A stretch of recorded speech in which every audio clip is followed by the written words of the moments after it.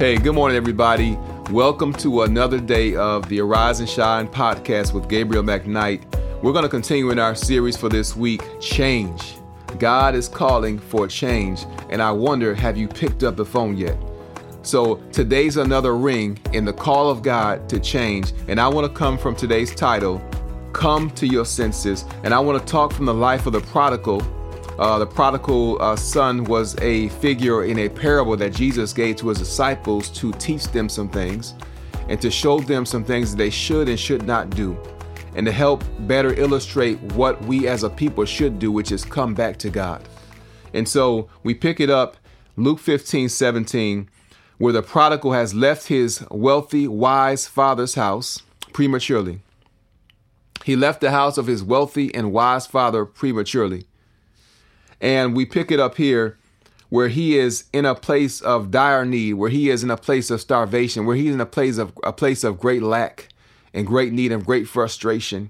And he says this, and when he came to himself, he said, how many hired servants of my father, how many of my father's workers, how many of my father's employees, how many of my father's servants have bread enough to spare? They have more than enough. And I'm sitting over here hungry. I'm sitting over here starving. I'm sitting over here frustrated, and my father's servants have peace. And I perish with hunger. Verse number 18, I will arise. Powerful, powerful words. I will arise. I'm going to get up and get going. I'm going to get up and in some cases go back. No, I'm not a strong advocate for us going back, but there are some places in life that we never should have left. There are some places that we left prematurely and we have to go back. There are some people that we were treated very badly and we need to go back and apologize to them. There was something that happened last night and you're waking up this morning, you need to go back and apologize to her. or vice versa, she needs to come apologize to you. Some of you young people, you were disrespectful to your parents and you need to go back and apologize and get that right. Okay, right now, talking like a parent. I will arise and go to my father and will say unto him, Father, I have sinned against heaven and before thee. Sounds like a person who has finally gets it. Sounds like a person who is repentant. You can be sorry and not repentant. Saul, if we know anything about the Bible, Saul, who God stripped his glory and stripped his calling from, was sorry, but David, though he slept with another man's wife and though he killed another man, he was repentant. And there's a big difference in distinction in the two. And God honors repentance, but he does not honor you feeling sorry. Because many times we're just sorry that we got caught, but we have not learned the lesson. So like I said, God prompted me years ago to write down what I learned from the prior year. And I think it would behoove us right now. Some of you have done this already. Some of us have not. Write down what you've learned from that last season. Write down what 2020 taught you. Not your observations, but write down what you learned. Because if we didn't learn the lesson, we're going to repeat the class. If we didn't learn from that experience, we're going to experience that again. And sometimes I like to read biographies. Reason I like to read biographies, I like to learn from the mistakes and successes of others. I like to learn from the mistakes and the successes of the Bible is full of real life biographies of men's walk with God, men's experiences with God. And there are some things that I can only learn through experience, but there are also some things that I don't have to experience in order to learn it. Right? I don't have to experience the pain and heartache that David had to experience in that God said the sword is never going to leave your house because you did something to an innocent man, a man that had done you no wrong. I don't want to experience that pain. So I'm not going to mess with nobody that ain't messing with me. Okay, let's go here. So we talked about being ready. Are you ready to stop doing it your way? Are you ready to stop doing it your way? And are you ready to go full term? Sometimes we step out prematurely to do something that we are actually called and ordained to do, but we stepped out prematurely. We skipped the trimester. I'm so glad that for the most part, and I know there are separate cases where this happens, that for the most part, our children are able to stay in the womb the full 9 months and go through every go through every trimester so that they can be thoroughly equipped and developed to handle the elements when they come out. I'm so glad that I've learned over the years to just wait on God. Wait, they say go with God, but I'm going to flip that. Wait on God. Wait on God. Wait on God to give you that release. Wait on God. We talked about it in our lesson yesterday. Wait on God to give you clearance. Go full term. Somebody say that you're wherever you're at right now. See, I'm going full term. I'm not going to abort this. I'm not going to birth this prematurely this time. I'm going full term. I have learned the lesson. I want to sidetrack for a second as we're talking about all this stuff about purpose and all this stuff about God's assignments and let you know that purpose is not always pleasing, but it is fulfilling. I began to be bewildered by God. I said, God, you took me out of here and you brought me here, but this is not where I want to be either. Nevertheless, and God brought to my mind Elijah and how God took him from the brook and led him to the house of a Shulamite woman. And I can tell you, I can't speak for Elijah, but I'm pretty certain he didn't want to be there either. But that was the purpose for God for his life at the moment. That's where God wanted him to be for the moment. Purpose is fulfilling, but it might not necessarily always be pleasing. So I don't want us to be despondent when it doesn't quite look like what you imagined. God has a will and God has an agenda. And we are here to fulfill his will and his agenda, his kingdom agenda. And somehow I talked about us being manipulated. We have tried to sneak our agenda in with God's agenda, and it's not going to work. Are you ready to come out from under hypnosis? Poor people. Poor people. That's my mindset towards some people because it's not their fault, really. When I think about racist people, for some of them, in some cases, I empathize for them because they have spent their whole childhoods being brainwashed and talked into being a certain way and talked into looking at a certain people a certain way, even though common sense tells you that the same blood that is running through your veins is the same blood running through my veins. It's the same color. Now, if you had green blood and I had red blood, I can understand there might be a difference between us. But both of ours makeup is the same. We have the same creator. We're made from the same dirt. Yes, you came from dirt just like I came from dirt. Even though you might be white and even though you might be brown and even though you might be red, we came from the same dirt. So it's time to come out from under hypnosis. This is your wake-up call. This is your time to snap out of it. Understand that doesn't make any sense, so come to your sense. Maybe that don't make sense, so I'm not going to repeat that. Let's go to the next part. So, number one, there are two things that must happen if we are to come to ourselves.